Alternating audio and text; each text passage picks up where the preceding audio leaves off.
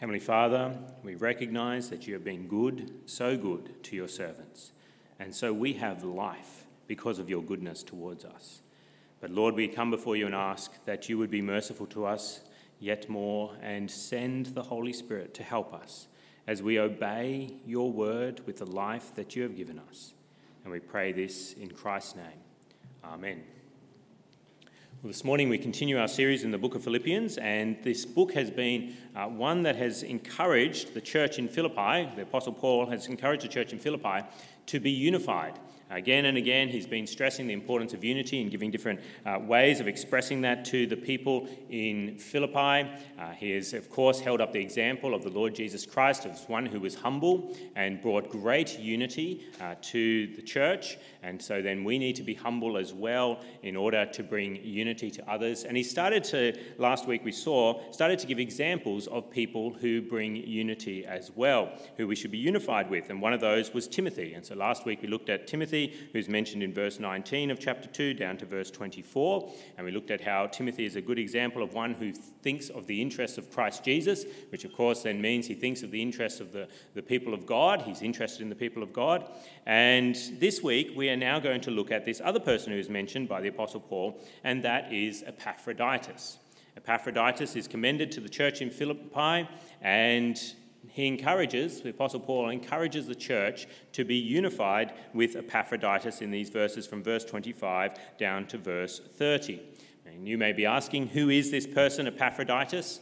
Well, he was a member of the church in Philippi, and he was actually sent to help Paul. And we see this in verse 25. Verse 25, the Apostle Paul writes, "But I think it is necessary to send back to you Epaphroditus, my brother, fellow worker, and fellow soldier, who is also your messenger, whom you sent to take care of my needs." So he was a member of the church in Philippi, but the church in Philippi had then sent Epaphroditus to Paul to help him in whatever way he could, but also to particularly deliver some gifts to the Apostle Paul. And we actually see that in chapter 4, verse 18. If you flip with me over the page, chapter 4, verse 18, where the Apostle Paul says to the church in Philippi, "I've received full payment and even more. I am amply supplied now that I have received from Epaphroditus the gifts you sent.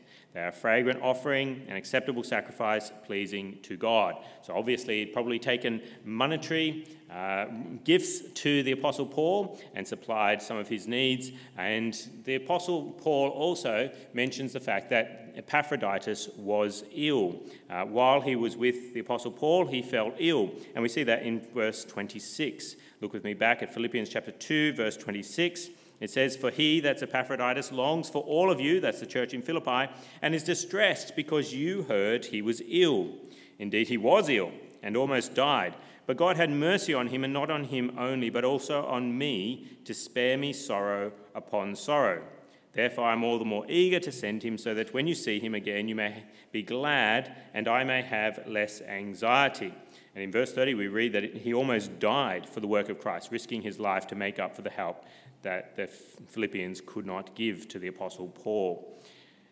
Now, how do we understand that how do we know that the Apostle Paul wants to encourage unity between Epaphroditus and the Philippian church? I mean, he's been speaking a lot about unity in the church, that we need to stand firm as one man, as in chapter 1, verse 27 says, and I want you to know that you should stand firm in one spirit, contending as one man for the faith of the gospel. And so unity has been encouraged all the way down to verse 25 of chapter 2. But is the Apostle Paul wanting to encourage unity with Epaphroditus? Well, we can see that he is wanting them to unite with Epaphroditus by, firstly, the glowing terms by which he describes Epaphroditus. As he writes to the church in Philippi, how does he describe Epaphroditus? What terms does he use? Well, look with me at verse 25. Verse 25, "But I think it necessary to send back to you Epaphroditus, my brother, fellow worker, and fellow soldier, who is also your messenger, whom you sent to take care of my needs." He wants them to remember who Epaphroditus is and to enjoy remembering what he has done. He is a brother in the Lord. He is a worker. He is a soldier. He is a messenger of the Lord. And he is someone who has ministered to the needs of the Apostle Paul. And so he's using these terms which commend the man Epaphroditus to the church in Philippi. And it's not only that he calls Epaphroditus a worker or a soldier. Did you notice the adjective that's put between the word work, before the word worker and before the word soldier? And it's emphasized by the use of a particular Greek word. Verse 25, it says, a fellow worker and fellow soldier, basically emphasizing that Epaphroditus is on almost equal terms with the Apostle Paul. He's not just another worker or another soldier. He's a fellow worker with the Apostle Paul. He's a fellow soldier with the Apostle Paul as he is a soldier. So we see by these glowing terms that are used of the man Epaphroditus that the Apostle Paul is encouraging them to unify with him as he returns. But how else do we understand that he's encouraging unity between Epaphroditus and this church, the church in Philippi? Well, he speaks about the love that they have for one another. He takes up a number of verses within his letter to speak of the love that everybody has for each other. Firstly, we read of the love that Epaphroditus had for the Philippians. Verse 26, for he longs for all of you and is distressed because you heard he was ill. Obviously, Epaphroditus loves the church in Philippi. And then in verse 27, Apostle Paul points out the love that he, Paul, has for Epaphroditus. Verse 27, indeed, he was ill and almost died, but God had mercy on him, and not on him only, but also on me, to spare me sorrow upon sorrow. The Apostle Paul obviously loves this man, or otherwise he wouldn't have been that upset at the thought of him dying. The Apostle Paul is very thankful that Epaphroditus was spared, and so that he could continue to enjoy his fellowship. And the love that the Philippians had for the Epaphroditus is also emphasized in verse 28. Therefore, I'm all the more eager to send him so that when you see him again, you may be glad and I may have less anxiety. Obviously, there's a concern within the church, a love within the church for Epaphroditus, particularly when they heard that he was unwell. And of course, we read of the love that Epaphroditus had for Paul in verse 30 by the fact that he almost died for the work of Christ, risking his life to make up for the help that the church in Philippi could not give Paul.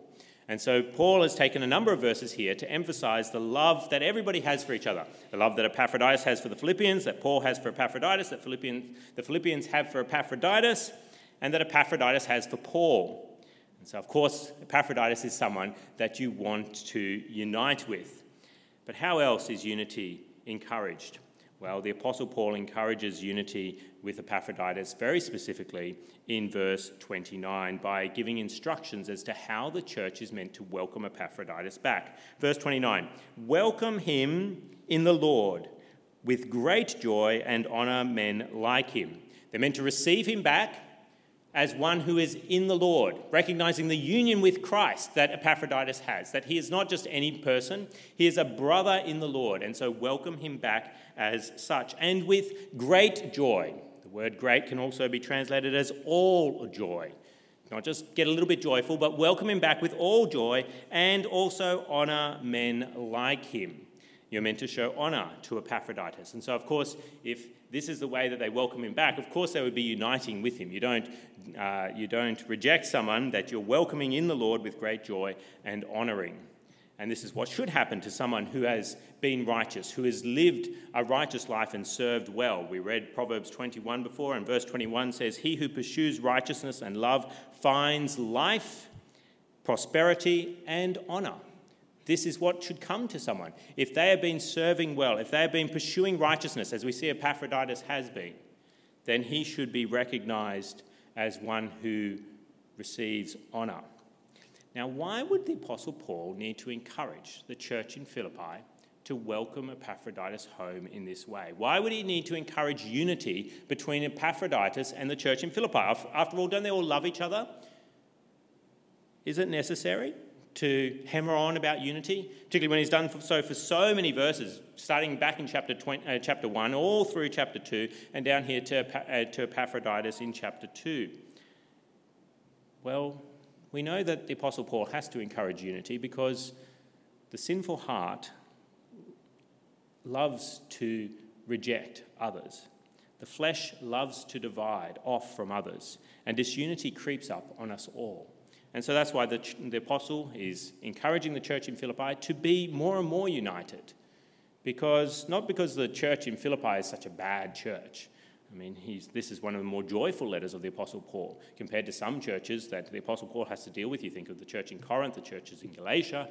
He has to speak very bluntly to them, whereas he doesn't speak in that way to the church in Philippi. But he still has to encourage them to be united. Why? Because there's a part of us that's always wanting to reject others, that's always wanting to slander and gossip about others and to think badly of others, to not humble ourselves. But why does he need to specifically commend Epaphroditus to this church, when after all he's a member of theirs? Isn't Epaphroditus beyond criticism? Well, isn't it possible that Epaphroditus could have received specific criticism specifically because of what he was doing? Like what? Well, couldn't Epaphroditus have been criticised for being away too long? He was sent to help the Apostle Paul. And wouldn't there be some people in the church who think, oh, you've been away too long, Epaphroditus. Weren't you just meant to drop off some gifts and come back? We've had needs back here at Philippi, and you haven't been here to meet those needs. What did you do with your time, Epaphroditus? You seem to be gone a long time. And then, at the other end of the spectrum, couldn't there be people who would be criticising Epaphroditus for being away not long enough? Seems like you're just back. Weren't you meant to be away for a longer period of time? Weren't you meant to stay with the Apostle Paul and help him as much as you could? Is it possible you didn't get on with the Apostle Paul? And so you actually come back because he couldn't deal with you anymore? What happened with the Apostle Paul? Was there something going on there? And so he sent you away early. Were you really sick, Epaphroditus? Were you really sick? Why did you get sick? What did you fail to do? Did you not isolate as you should have from those who are unwell? Couldn't people have been critical of him because he even got sick? Or maybe he was simply homesick. He wasn't really unwell. He was simply homesick. He couldn't endure.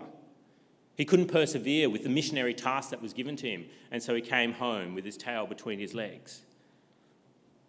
Or maybe even worse, people might start to say, didn't Epaphroditus deliver that money?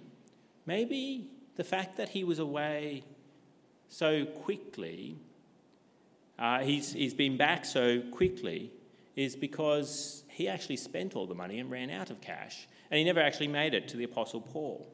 He wasted the money. And then, of course, there'd be some people in the church who are looking at the description of Timothy there and looking at Epaphroditus and saying, well, the Apostle Paul was going to send Timothy, but he's keeping Timothy for now, and instead he's sending Epaphroditus back. And let's face it, when Timothy was here for the planting of this church, we really liked Timothy's preaching. We really liked Timothy being amongst us. Epaphroditus, yeah, he's all right, but it was nice to send him away to the Apostle Paul. Wouldn't it be better to have Timothy back instead? And so they criticised the fact that he's just not a Timothy, and we'd rather have Timothy back with us. Don't we know from experience that those who are serving in ministry are often the lightning rods for attacks when disunity erupts in a church, or when disunity is building? Epaphroditus is one of these people who could be damned if he does and damned if he doesn't. Damned if he stays with the Apostle Paul and damned if he doesn't stay with the Apostle Paul. There would always be someone unhappy. And don't we know from experience that that can be the case? That ministers are often the lightning rods that attract the attacks, the criticisms of people who are disunified within a church. When we consider lightning, it is a good illustration, I think, for how ministers are often attacked within a church. How does lightning strike? Well, I did some Googling this week and I learned that the way that lightning strikes is that you've got your cloud and you've got a lot of positive energy at the top of the cloud, and then you've got a lot of negative energy at the bottom of the cloud, and so you've got this disunity that's happening within the cloud, that everything isn't intermingled as it should be, and so you've got all this positive energy, you've got all this negative energy, and then eventually it builds to such a point that the positive energy strikes down it wants to earth itself on the largest object nearby, and of course, what does it strike? Well, it strikes on the thing that usually is closest to it, whether it be a tree, whether it be a building, whether it be a lightning rod that's been erected is specifically for that purpose, to attract the lightning to it. Now, how does disunity in the church behave in a similar way to lightning? Well, when the negative and positive energy is not dispersed evenly, as someone becomes increasingly unsettled and disunified in heart, or maybe it's even a group of people, what happens? Well, eventually all that pent-up energy, it strikes out and attacks a particular point within the church. And what is the particular point that is usually the focus of that negative energy? Well, in the cloud, actually, it's positive energy that strikes the earth. But what's all that energy that's pent up because of disunity, what does it strike within the church? Well, it's often the highest points in the church that it goes for. And what are those highest points in the church? Well, it's the workers, the soldiers, the messengers, the ministers. Just like we see with Epaphroditus. He's a worker, he's a soldier, he's a messenger, he's a minister. And why does lightning strike out at them? Why do people attack, criticize such people? Well, it's because they're the people that are actually doing something. That they're off the couch doing something. And so therefore, they're the people that are open to criticism because they're actually doing something, or they're at least in the role where they should be doing something. And so therefore, we look around, and if we're unhappy in the church, we go after those who have particular roles within the church. And they're damned if they do, and they're damned if they don't. What they do is criticised, and if they don't do, well, they've got the role, they should be doing it. And so there's always someone to be saying that the person should be doing more than he actually is. And it's not just full-time pastors who attract such criticism. Who else? Well, it's anyone doing the Spirit's work within the church is then prominent for attack from disunity. Yes, I'm not immune from criticism. And I have been criticised over the years, been accused of heresy, not welcomed in the Lord as a brother. I have been not received with joy by some at different times, and I have been dishonoured. I have not been received with honour as the Apostle Paul encourages the church in Philippi to receive Epaphroditus. But all of us should be like Epaphroditus. Aren't we all supposed to be brothers? Isn't this? Look with me at verse 25 and see the words that are used there to describe Epaphroditus. Shouldn't they be used of everyone? Epaphroditus is described as a brother, fellow worker, fellow soldier, who also is your messenger, whom you sent to take care of my needs. That last bit, whom you sent to take care of my needs, can be, the word is behind that is a minister, someone who ministers to the needs of others. Aren't these words that are used to describe anyone in the church? Everybody's meant to be a brother. Everyone's meant to be a worker to do the work of the Lord. Everyone's meant to be a soldier, put on the armour of God. Everyone is meant to be a messenger, taking the message of salvation and encouraging people with the word of God. And everyone is meant to be ministering to the needs of others. And if you've served then the Lord for any length of time, as a worker, as a soldier, as a messenger, as a minister, ministering to the needs of others, then haven't you felt the stinging criticism from someone else? That you're not treated as the way the Apostle Paul wanted Epaphroditus to be treated. You're not welcomed in the Lord with great joy and honoured, as we see in verse 29. Isn't it the case that if we stick up our hand and actually do something, lightning from disunity wants to strike that hand that is raised to help others? Now, what do we do then if we are attacked, if we're not welcomed with joy and honoured in our work, but attacked instead by those who are unhappy, who are disunified within the church? Well, one of the things that we should do is receive the encouragement that others give to us. Receive the unity and the love that the Apostle Paul is recommending that the church show towards Epaphroditus. Epaphroditus should receive that love and encouragement, and that's what we should do as well. As we work, as we soldier, as we deliver a message, as we minister to the needs of others, we should welcome the encouragement, the love, the unity that others do show us. God gives us Apostle Paul's and Philippians to encourage us just as he did with Epaphroditus. There are people around us, brothers and sisters in Christ, who are there to encourage us, and they often do encourage us in our labours. They do unite with us. It still happens today. Yes, many have always welcomed me in the Lord. Many have welcomed me with all joy, great joy. Many have welcomed me with honour for the work that I do for the Lord.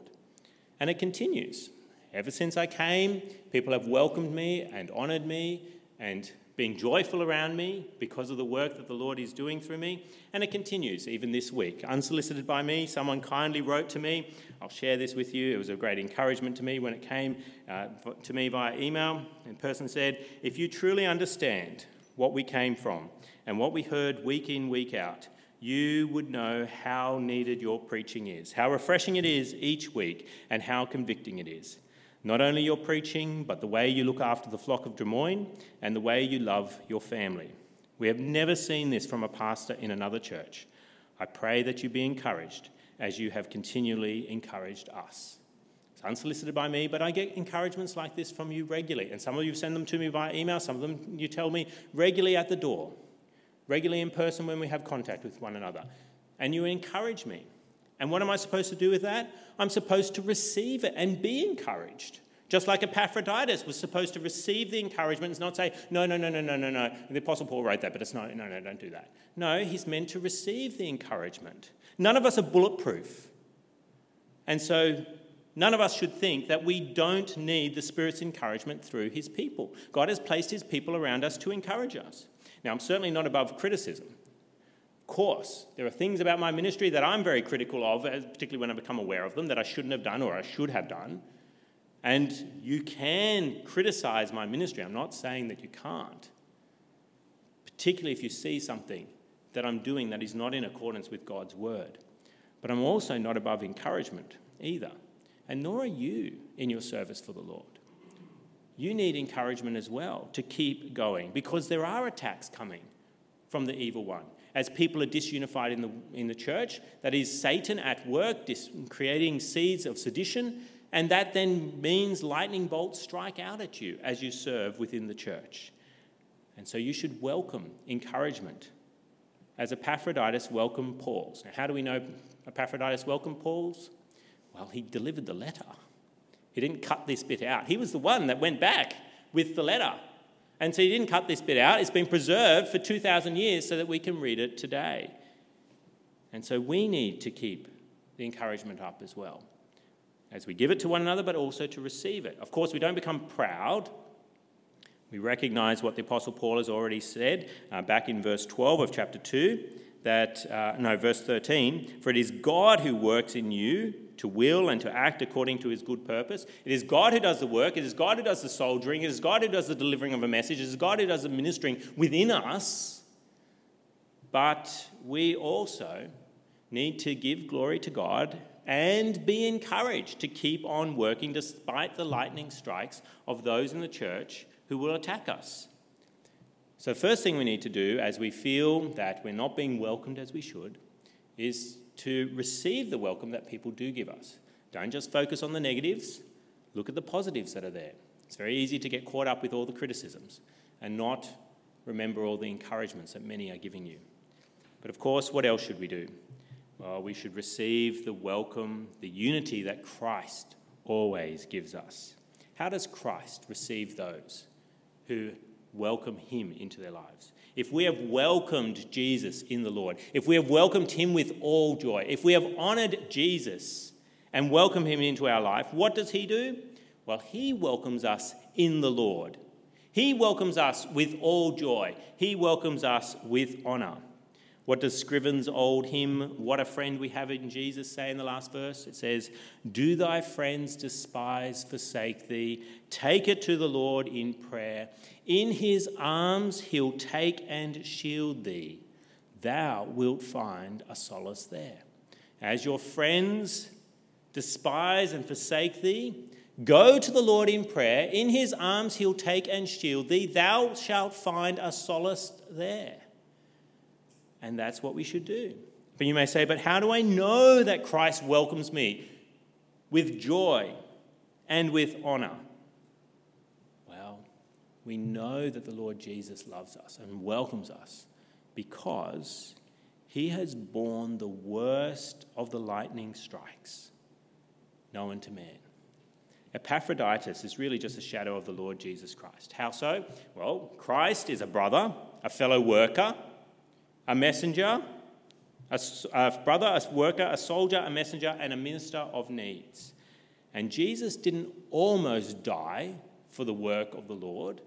He did die for the work of the Lord. Epaphroditus is described in verse 30 as almost died for the work of Christ, but the Lord Jesus did die for the work of Christ. Now, why did Jesus die? Because he wasn't welcomed as a brother by his own people.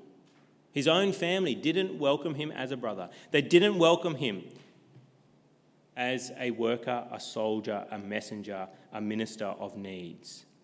Many so-called religious people damned Jesus if he did and damned him if he didn't. Whatever he did, it was wrong. They were critical of him.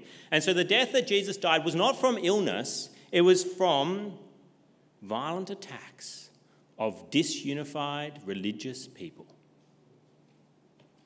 And not only that, Jesus bore what at the cross? He bore the lightning strike of God's wrath on our disunity with God. We all deserve to have God strike us. Why? Well, it's because we've been so negative, disunified with God. We have not welcomed him as the Lord. We have not welcomed him with all joy, and we have not welcomed him with honour as we should. So what does that mean? Well, a dark cloud of God's wrath hangs over us, ready to strike with lightning on Judgment Day. But what has happened? Jesus has been lifted up as the greatest lightning rod in the history of man, lifted up from the earth at the cross.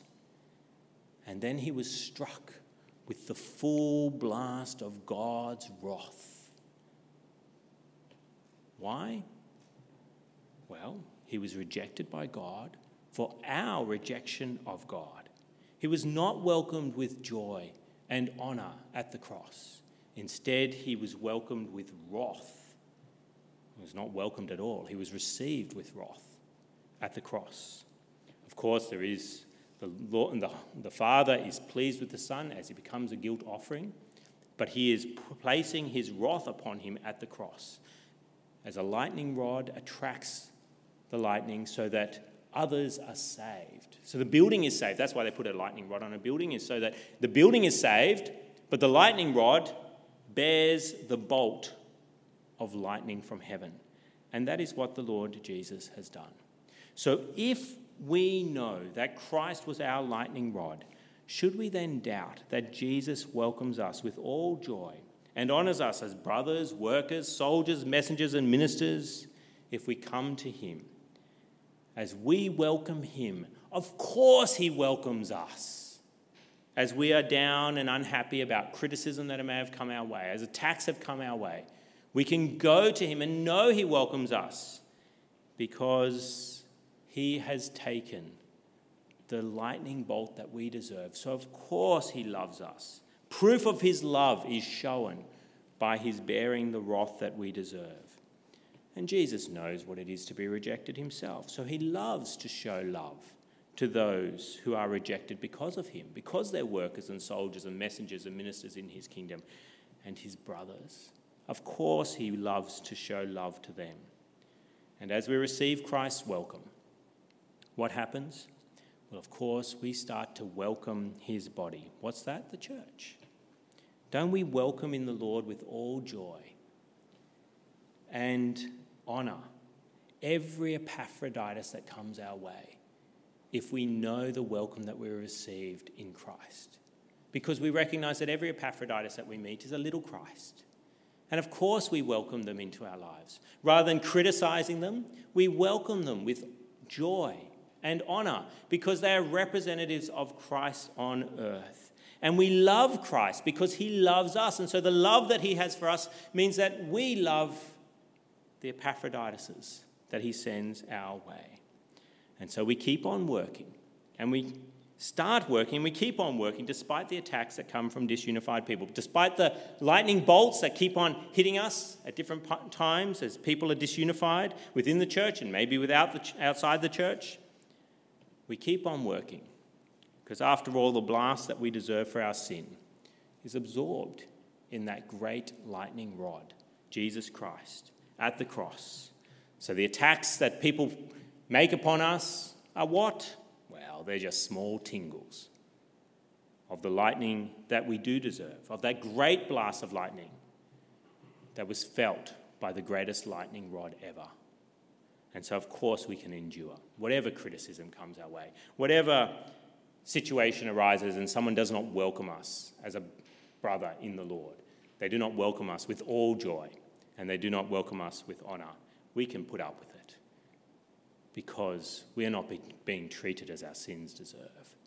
Because Christ has taken the great bolt of lightning, we can put up with any little tingle that comes down the lightning rod and hits us. But I must emphasise that these promises, the welcome of the Lord Jesus Christ with all joy and honour, is not for all. If you're an unbeliever, if you do not trust in Jesus Christ, do you realise that Christ does not welcome you?